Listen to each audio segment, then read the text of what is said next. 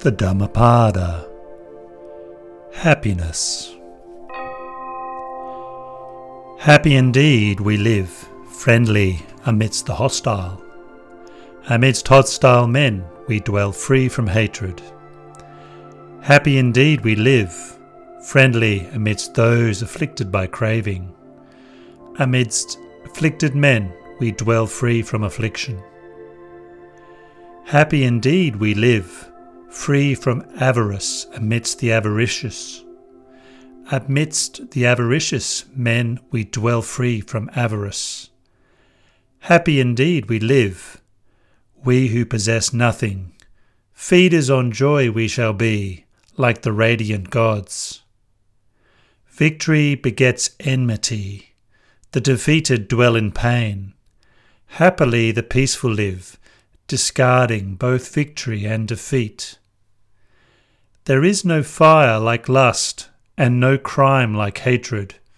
There is no ill like the aggregates of existence, and no bliss higher than the peace of Nibbana. Hunger is the worst disease, conditioned things the worst suffering. Knowing this as it really is, the wise realize Nibbana, the highest bliss. Health is the most precious gain, and contentment the greatest wealth. A trustworthy person is the best kinsman, Nibbana the highest bliss. Having savoured the taste of solitude and peace of Nibbana, pain-free and stainless he becomes, drinking deep the taste of the bliss of the truth.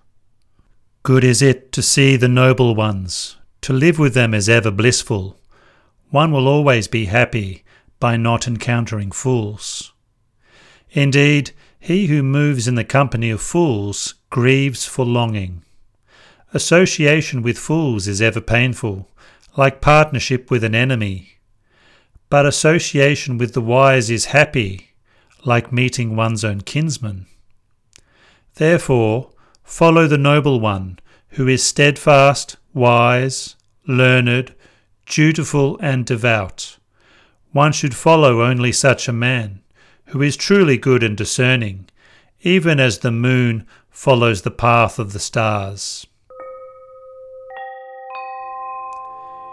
This text has been translated by Acharya Buddharakkhita and is available on suttacentral.net. The Buddha's Wisdom podcast is an everyday Dhamma Network production.